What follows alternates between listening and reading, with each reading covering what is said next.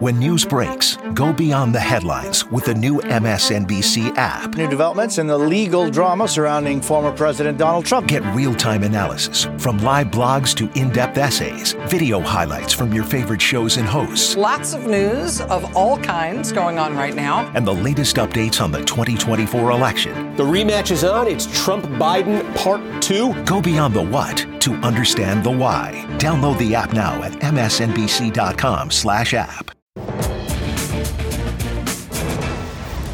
Good evening, everyone. We begin the ReidOut tonight with what sure looks like a growing civil war inside the same political party that is doing more than just a little flirting with insurrection. We are awaiting news from the January 6th committee that is investigating round one of that attempt to replace American democracy with something more authoritarian. The committee is expected to issue letters to at least 3 Republicans asking them to testify. The committee is also moving forward with plans to hold its first public hearings in June. But the last few weeks they've been full of signs of something odd happening inside what had felt like an entirely unified Republican Party, united particularly around Donald Trump and around fixing what went wrong in round one of the attempted coup. There are the leaks, and more leaks of Kevin McCarthy saying one thing and doing another, which seem to be coming from inside the House, with a lot of finger pointing over precisely who the source or sources might be. But it also seems like Republicans are trying to cull at least one insurrectionist from the herd, and that would be Madison Cawthorn, the freshman congressman from North Carolina. You will recall that he said this on January 6th.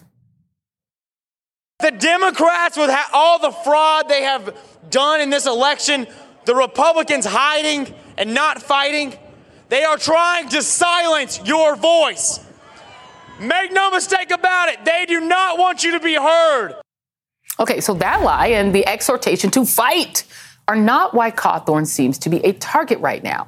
Now, I'm not even going to get into the latest revelation because it is just too weird, frankly.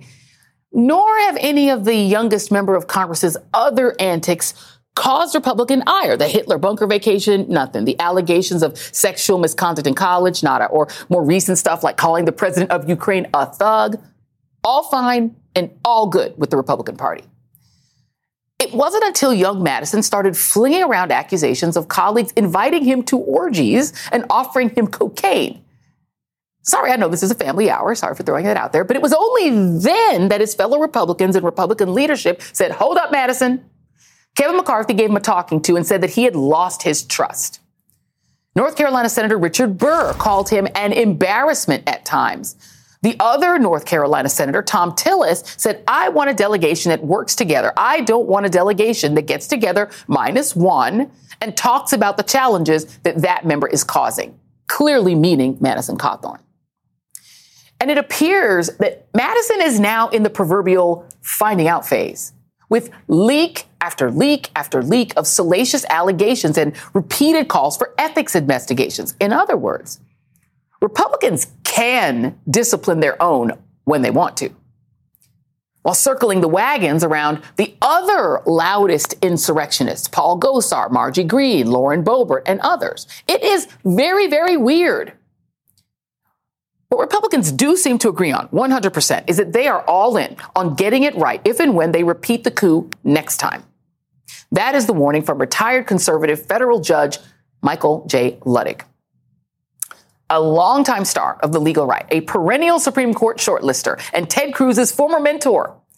He also advised former Vice President Mike Pence against overturning the 2020 election. And now Michael Luttig is sounding the alarm about the Republican blueprint to steal the next election.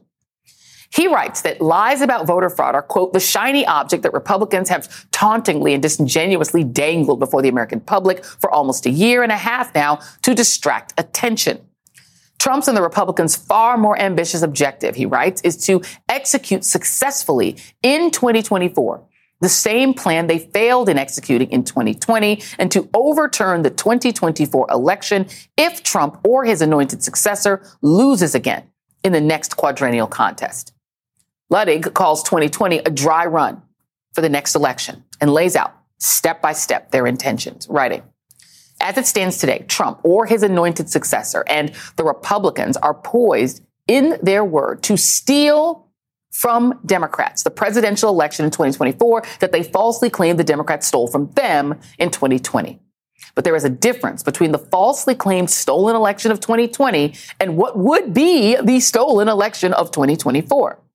Unlike the Democrats' theft claimed by Republicans, the Republicans' theft would be in open defiance of the popular vote and thus the will of the American people. Poetic, though tragic irony for America's democracy. And joining me now is Laurence Tribe, the Carl M. Loeb University professor of constitutional law at Harvard Law School. Professor Tribe, it's always good to talk with you. And had this come from, a liberal jurist, somebody who sort of aligned themselves ideologically with Democrats, that would be one thing. But Michael Luttig is the conservatives' conservative. He's been on the short list for Republican Supreme Court nominations ever since I've been sentient and paying attention to the Supreme Court. I mean, this is a conservative. And let me just read you one of what the things he's arguing, because it's scary. There are 3 points. Here's point number 1.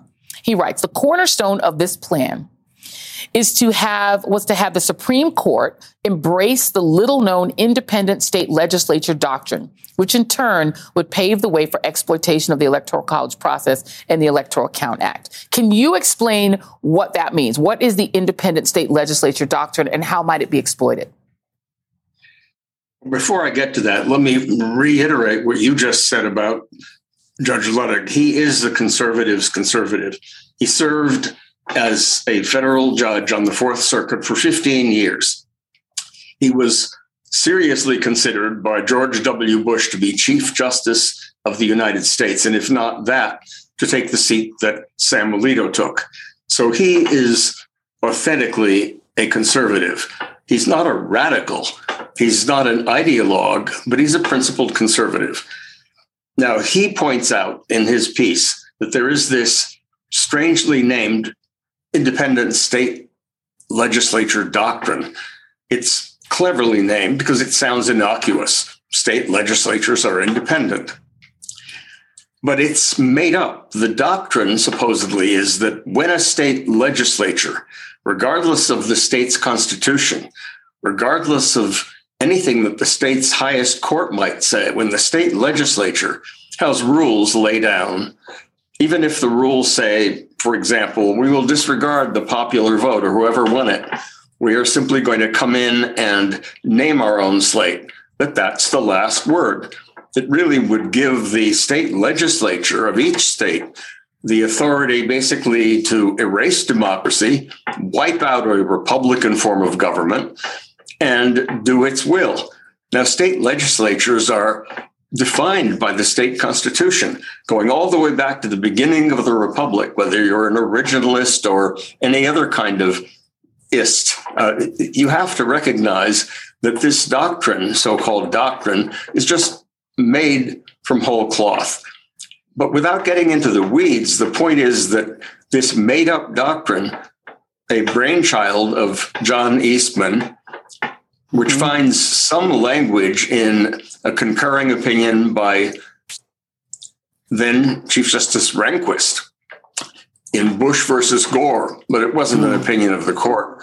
That is being bandied about as the technique that they hope to use if they get Gorsuch and Kavanaugh and Alito and Thomas on board, that they hope to use to take the next election, regardless of who wins.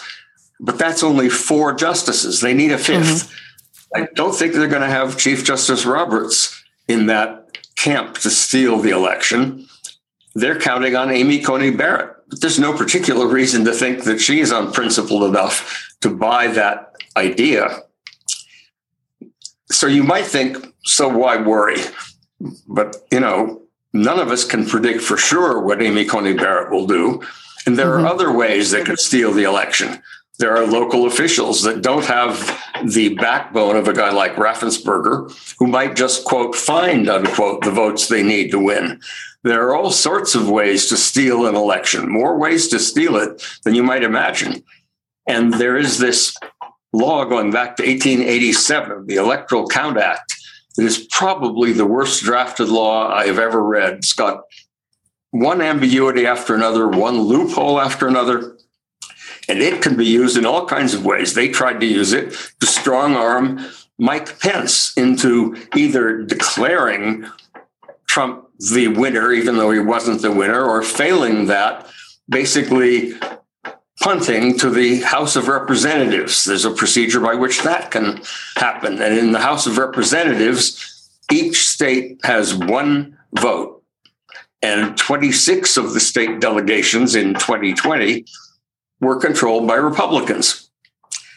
Now, dissecting all that happened in 2020 is an interesting exercise. We'll learn more about it when the January 6th committee holds its public hearings. But as Judge Luttig points out, it's not what happened in 2020 that we need to worry about. It's the way 2020 was a dry run, a dress rehearsal for 2024.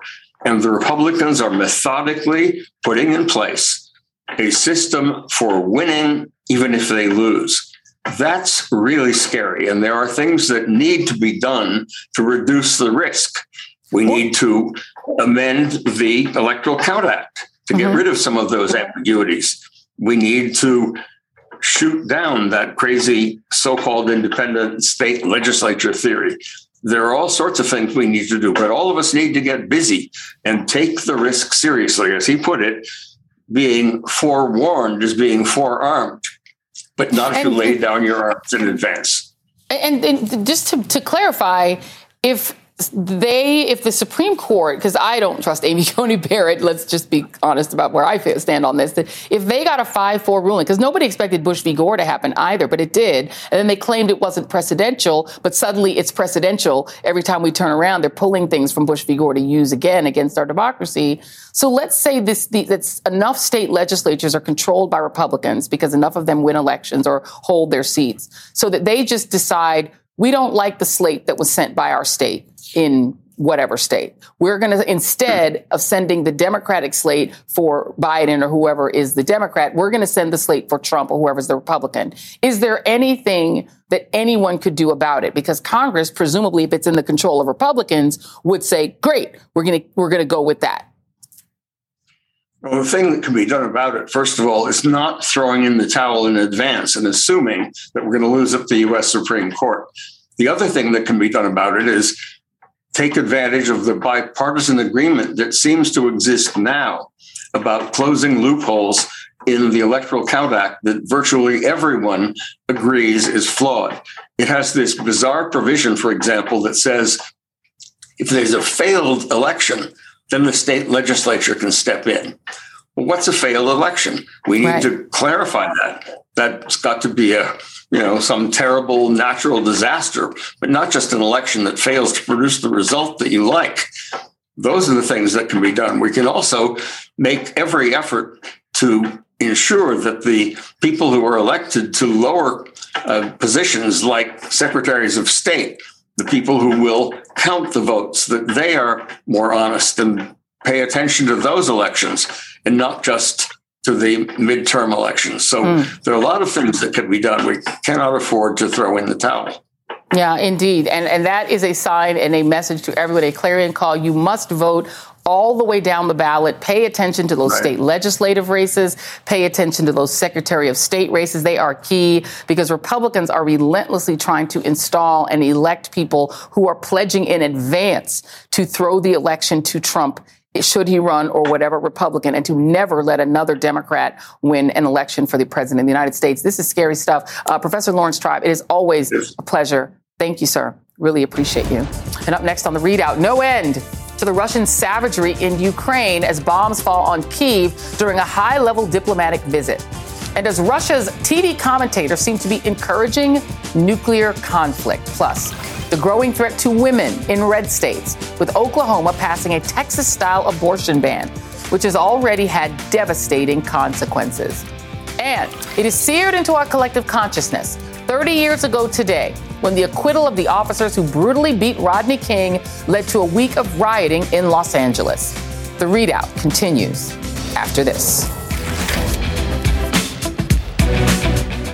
Today and every day, Planned Parenthood is committed to ensuring that everyone has the information and resources they need to make their own decisions about their bodies, including abortion care. lawmakers who oppose abortion are attacking Planned Parenthood, which means affordable, high-quality, basic health care for more than 2 million people is at stake.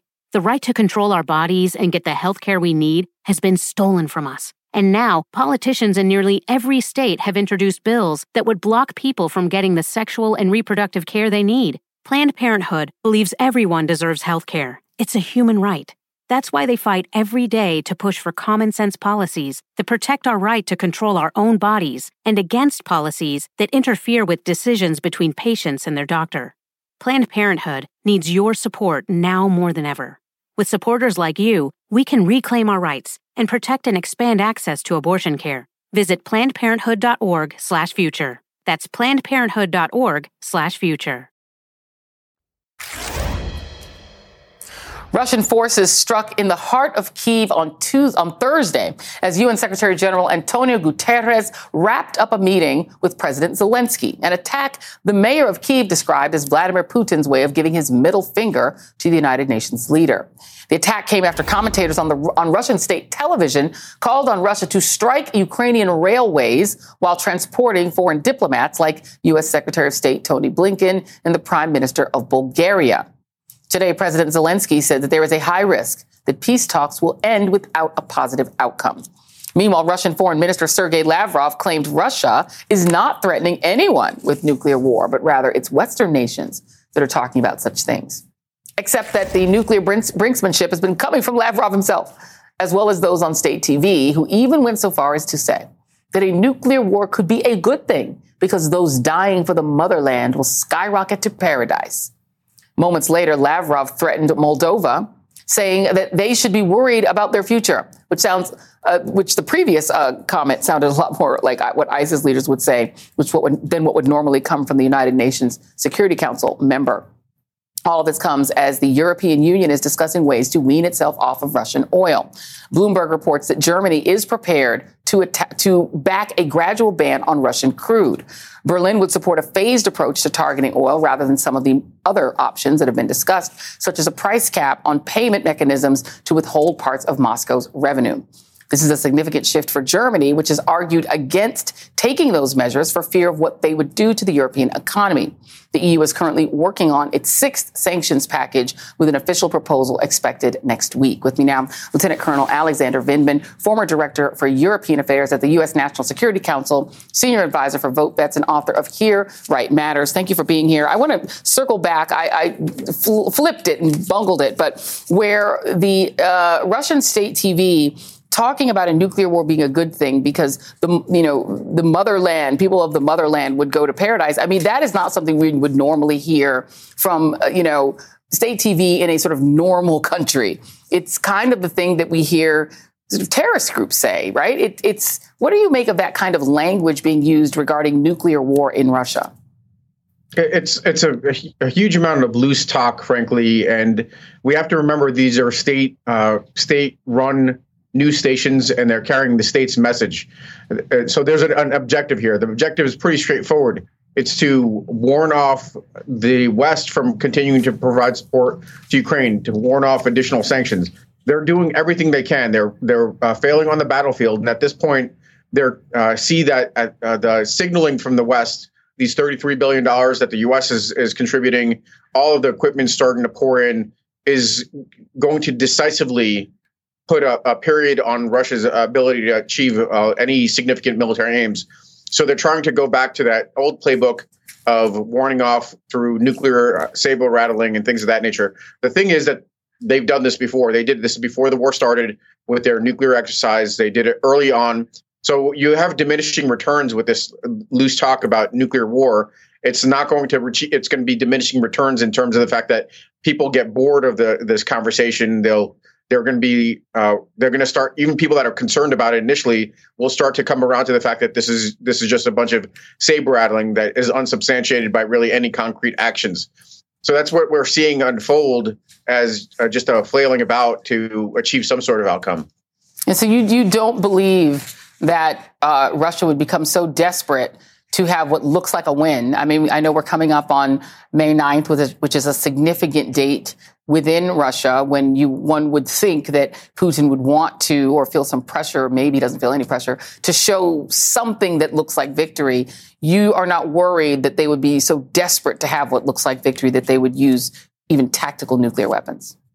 So I guess I'm puzzled by the notion. It just seems illogical to me that they would look for some sort of victory through the use of nuclear weapons that threaten mutually assured destruction. That does not seem like a prescription for any kind of victory at all. If anything, it takes what is a potential risk to the regime, instability due to obviously a lot of blame on Putin for this poor adventure. So that's one kind of short-term risk associated with this military operation, and magnifies it into immediate kind of existential threat due to the potential for nuclear escalation. That is not a prescription for success.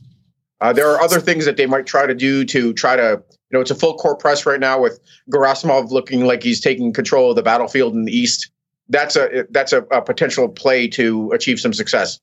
They might try to do, savage attacks somewhere.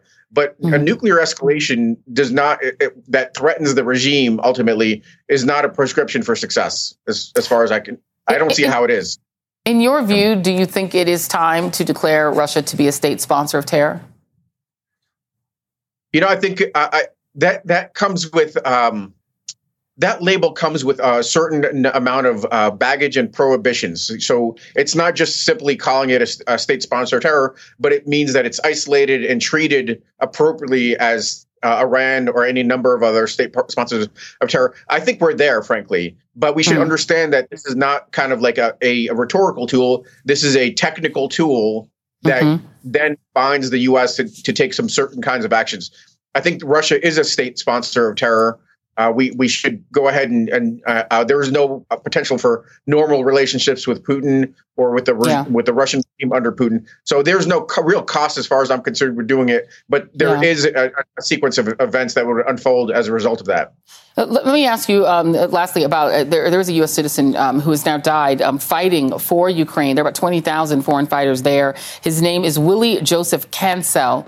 He's an American citizen, U.S. Marine veteran who was fighting in Ukraine. He was killed during the invasion this week, according to his family. He was only 22 years old. He had gone to Ukraine with a force from a private military contracting company. His mother said he'd been there since last month. What does that do to sort of the way Americans will start to view this fight, in your view? Well, it's interesting to hear.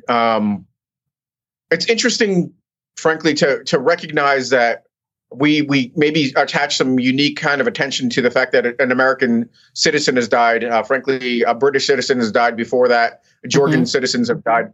But there's a kind of course, closer to home because we're Americans. But in reality, I think the story is that there are, in fact, 20,000 volunteers in this Foreign Legion. So it's really a story of people, former soldiers that spent their careers or a short stint in the military fighting for the defense of an idea, the defense of freedom, willing to put their lives on the line.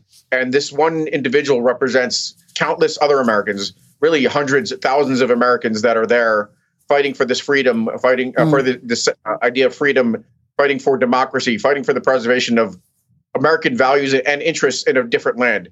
I think that's the real important story. And we should, of course, we should honor these individuals that are continuing to serve in these overseas contingencies, like American service members did in World War II before we joined. That's what we're seeing. Indeed, including a good friend of this show, who we interviewed not too long ago, Lieutenant Colonel Alexander Vindman. Thank you, sir. Really appreciate your time. And up next, Oklahoma becomes the latest red state to pursue a Texas-style abortion ban, turning citizens into bounty hunters with abortion providers in the crosshairs. Stay with us.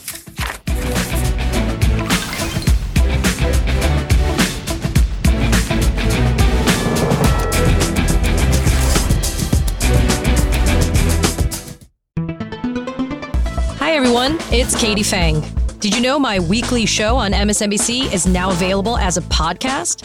With my decades of experience as a trial lawyer, you'll get an insider's perspective on all things legal. At a time when politics and the law are inextricably intertwined, my guests and I break down what's next and why it matters, both inside and outside the courtroom. Search for The Katie Fang Show wherever you're listening and follow. On the MSNBC podcast, How to Win 2024, political experts, former Senator Claire McCaskill and Democratic strategist Jennifer Palmieri examine the campaign strategies unfolding in this all-important election. The focus is on the voters that are not necessarily in your corner now. If Democrats are going to win in 2024, we have to be able to explain what is happening at the border and what the solutions are. Search for How to Win 2024 wherever you get your podcasts. New episodes every Thursday.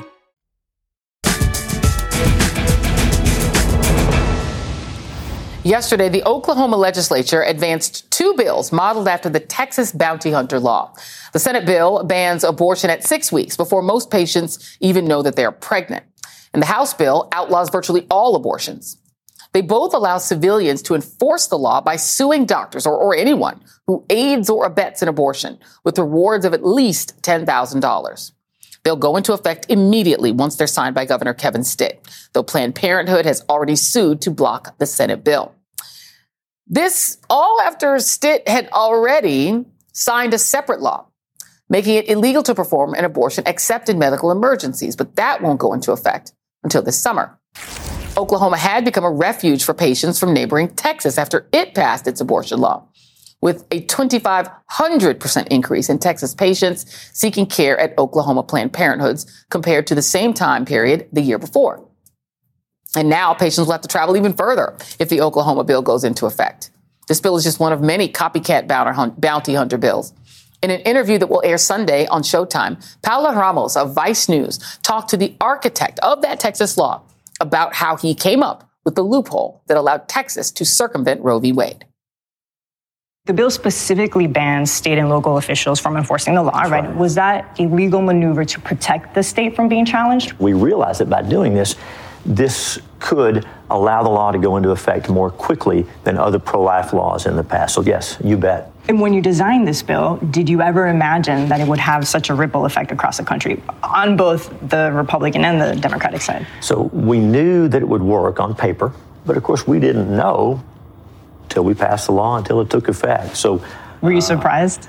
We've been encouraged. It's been more effective than we expected it to be.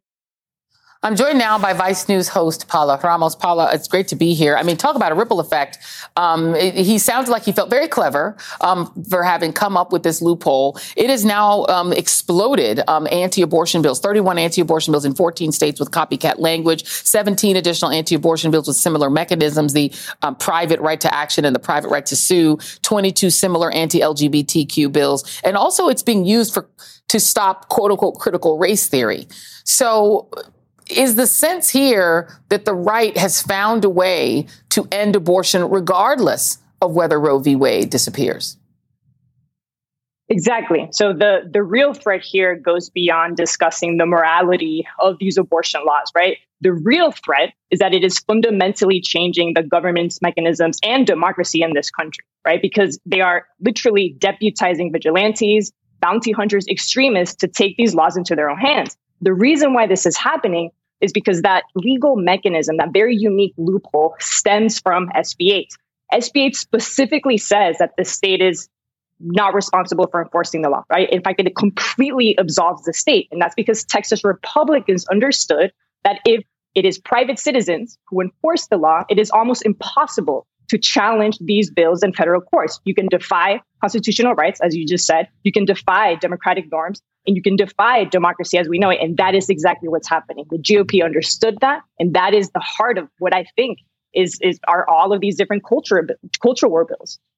And I misspoke saying they have found a way to end abortion. They won't end it. It'll just make it illegal in enough states that they will make it almost impossible for women to get an abortion. I mean, the distance that women would have to travel if you can't go to the neighboring state, the distance is pretty strong. I think we have a list here that shows just how far here. I think it's 666 miles for women in Louisiana, Florida, 575 miles, Texas, 542 miles. And we're talking about women having to travel a long way. And then they're also in some states trying to find a way to make it illegal to leave the state to get an abortion.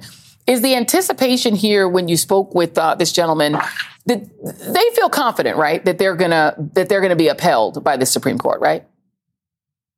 Completely. I mean, in fact, already the Supreme Court had an opportunity to sort of suspend the law, and it didn't. And so the question is, what message does that send to other states? It says, all right, we're going to do it as well. And that is why a lot of these culture war bills, beyond just the abortion one, right? Anti-trans, anti-LGBTQ, anti-CRT bills, at its core is, once again, many of them private citizens doing what typically is the state's responsibility. That's exactly what's happening in Florida with the Don't Say Gay bill, right? That's what's happening with the Woke Act bill. It is encouraging parents to sue schools. That's what happened with Governor Abbott's anti-transgender directive. You mandate citizens to report parents if they suspect that their transgender kids are taking these gender affirming medical treatments. And that is the GOP understanding that the only way to stop what is, in my eyes, inevitable, right? Which is this country becoming majority minority, this country leaning into their rights, this country leaning into their constitutional rights. The only way to pause that is by using these loopholes. The irony is the previous time this mechanism has been used was the two Fugitive Slave Acts, and they're making it illegal to teach that in school. I want to play a little piece of an interview that you did with a trans teenager about the Texas law that has a mandatory requirement to report any families that are seeking this sort of care. Take a look.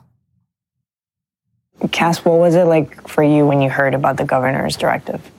I've sort of dealt with feeling like the world and people around me, dislike me, distrust me.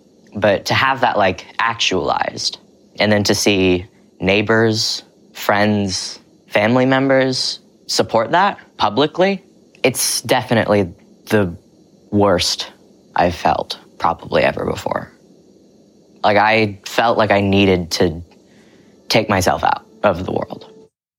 I felt like I needed to take myself out of the world. That's pretty stark. It's traumatic. That family, Joy, literally had to flee from their home state of Texas. They drove thousands of miles. They spent days on the road to reach to Maryland because that was the place in the state where they felt safe at that point, right? You just heard that's Cass. Their mom, Carrie, was too scared to remain in Texas because she thought that she would be reported. So the only alternative she had was to move.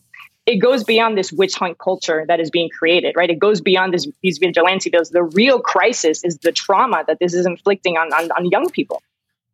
And the last question I will ask you, you interviewed this man who, sort of came up with this, clever way of getting around Roe v. Wade. Did he express to you what their end game is for LGBTQ people? Is it recloseting? Is it that they want people to go back to sort of the era when people existed in the closet? Is that what will satisfy them? So just to be clear, I spoke to Senator Brian Hughes, and he was the legal architect of SB. Oh, I'm sorry, for the abortion bill. That's separate. Right from the abortion bill. But that's the question I had. It's separate, but his answer was very clear. Right. He told me the way that we designed the bill was specifically for it to be a legal maneuver to go around the federal courts, to go around constitutional rights. So he sees this as a legal maneuver, as a strategy to get away with what they want.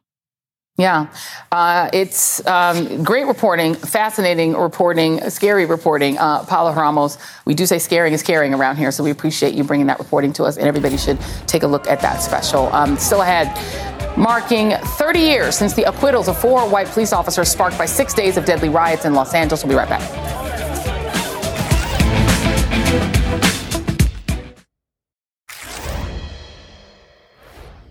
It boiled down to the tape. What became one of the most lasting images of the 20th century. A grainy video showing 4 Los Angeles police officers brutally assaulting a black man, Rodney King. Images that shocked some Americans while confirming for many black Americans what they knew all too well about how police too often treated them. All culminating in a closely watched trial and its verdict.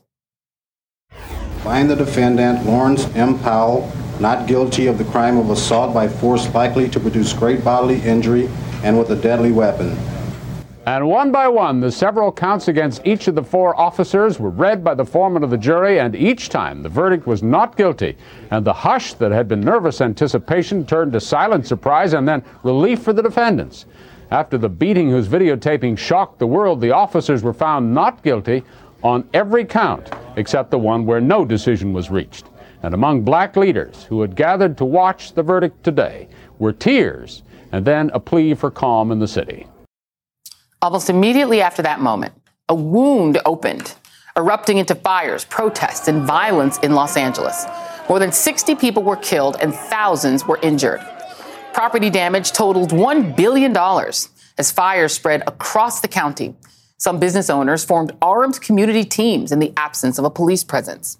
Footage shown in the fantastic documentary LA 92 captured what was described back then as a war zone.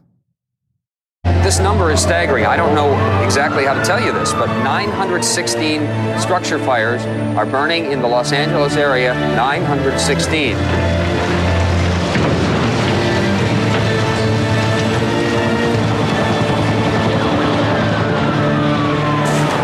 What a mess. It looks like a war zone. It is a war zone. It is a war zone. It was a turning point for Los Angeles and the country, setting off a reckoning that continues today. What's changed, but also what hasn't? From 2 civil rights leaders during this crucial moment in American history. That is next. 30 years ago today, a jury acquitted 4 LAPD officers in the beating of Rodney King. 6 days of rioting ensued in Los Angeles, an outcry aimed at police brutality, racism, and a broken criminal justice system. Organizers and community members stepped up, as they so often do, to find healing in the aftermath. I'm angry, but I'm not mad. I'm angry enough to change things. I'm angry enough to call for change and demand self-respect and demand self-empowerment. I'm angry, but I'm not mad. I did not see on the national coverage of what was happening in LA the truth. I saw black and white. That is not what happened in LA. It's just simply not. Asians and Latinos were clearly missing from that picture. And I don't know why this country persists. I mean, I do know why. That's a rhetorical question in doing this, you know. But the images that they portray are just, they're not real. Joining me now are the very 2 people you just saw in those clips from 1992. 30 years later, still fighting the good fight. Reverend Angela O, attorney and civil rights mediator, and the Reverend Al Sharpton, president of the National Action Network and host of Politics Nation. Thank you both for being here. Rev, I am going to start with you because I thought that what Reverend O said in that clip is so true, that the picture that we too often draw, this binary picture of everything in this country just being black and white, the subtlety was missing. And I want to point you first to the case of Latasha Harlins, because that was the seeds of, before Rodney King was even beaten, of the anger in that community that started early, which was an issue between black people and Korean people. She was a Korean-born merchant who was at a shop, had accused Latasha of stealing a bottle of orange juice. Latasha was then shot and killed. Your thoughts on that seeding that was ignored? I think that the seeding of what happened was something that the media intentionally did not cover and did not build up to what really we saw had built up in the community. And that was a lot of anger, a feeling of disempowerment. And it exploded when you saw 4 policemen were acquitted that had been videotaped by a white person that was videotaping, by the way. And people said, how much can we take when we have these incidents all the way through and we always end up with no justice and no accountability? And, you know, and I should know that Latasha was a 15-year-old kid that happened to. And there was a lot of anger. And Reverend O, thank you so much for being here, because I thought what you said back then in that clip was so true, because the producer who produced this segment really pointed out in our meeting this morning that Korean Americans really had no voice. The media just literally skipped the Korean American community, even though there were literally Korean Americans demonstrating on the street. Like, they could have gone up to anyone there and asked, but there weren't enough people who spoke in the language of the immigrant part of that community, people who were not born in this country and maybe spoke Korean. Like, there just seemed to be an erasure. And talk about what has changed in that score in the way that we cover issues in California and issues like police brutality. Well, I think out of the experience of the implosion in LA, a lot has changed. Certainly in your own profession, you see more people, both in front of the camera and behind the camera. You see people writing, you see columns being published. And of course, it's a little more complex now because we have social media coming into the picture. We have a new generation of ethnic Koreans that have a different kind of political sensibility. They embrace the complexity. We have internally in the community an understanding that we have to understand what the history is of this country with regard to race and the legacy of slavery and those who are the generations of enslaved people here, and where that fit into our national narrative is all still very relevant. It makes, you're catching me on a day when I'm at a judicial conference here in the state of California speaking to the issue of the bridging that courts need to do with communities, because you're here to serve the public's interests, and it's very easy to get disconnected from the reality of the suffering that people continue to face, especially now. The economy is not where we'd like it to be. Our social relations have been isolated because of the pandemic. We have a level of politicization. All you needed to do was look at the hearings of Ketanji Brown Jackson and how she was treated during the process of her appointment. It was a situation where I thought to myself, 30 years later, the more things change, the more things don't change. Yeah. And, Reverend Sharpton, it does feel like there are all these different sort of interconnected conversations between communities of color. Again, it is not just this binary black-white conversation, because you've had all these issues around the violence against Asian Americans and whether or not anti-blackness has sort of crept into that conversation rather than dealing with some of the issues of poverty and mental health and all of the other things. Are we getting better at talking about race in this country as something beyond just black and white? We are getting better, but the question is, can we then come together and change where society is better? Let's not forget, that it was just a few days ago, I did a eulogy in Grand Rapids, Michigan, for a young black man shot in the back of his head and killed by a policeman because he wanted to question him about some tags on his car. And it took days for us to even get the policeman's name released. Now, this is in the same time that we did see policemen convicted for what they did to George Floyd in Minneapolis, or what they did for Daunte Wright in Minneapolis. So we're beginning to see cases where we can win, but the systemic problem is still there of how we hold police accountable.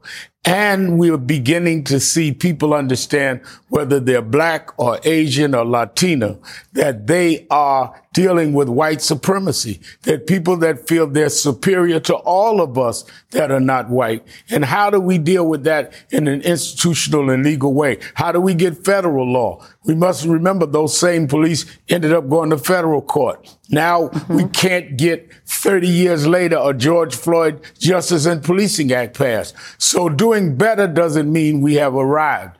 I think it was Malcolm X that said, if you have a 6-inch knife in my back, pulling it out 3 inches may look like progress, but you still have 3 inches of knife in my back. Yeah, indeed. And Reverend O, and also, but you mentioned COVID, Reverend O, and ironically, George Holliday, the man who filmed the video, the Rodney King beating video, he actually died of COVID. He was not vaccinated. He died after being on a ventilator. For Asian Americans in this country, has the conversation changed, do you think? In these past 30 years, we have, as you said, more visibility, but we also have issues that don't necessarily make it to the top of the newscast. We saw what happened in Atlanta to young Asian American women. Do you think we've changed enough since 92? Well, life is a constant unfolding. And for Asian Americans, we're still a very small segment of the total population in this country. And within that very small segment, which is still single digit, we have a great deal of diversity. So we not only have the issues around not being white, but we also have migration or immigration, anti-immigrant sentiment. We also have class differences. We also have the differences that have to do with our ancestry at odds. Those are going to work themselves through. And indeed, it's like I said, the word is complexity. The word is complexity. I've got to go. I'm into Chris Hayes' hour. I want to thank you, Reverend Angela O, Reverend Al Sharpton. That is the ReidOut tonight. Go beyond the headlines with the new MSNBC app. Get real-time analysis from live blogs to in-depth essays, video highlights from your favorite shows, and the latest updates on the 2024 election. Visit msnbc.com/app to download.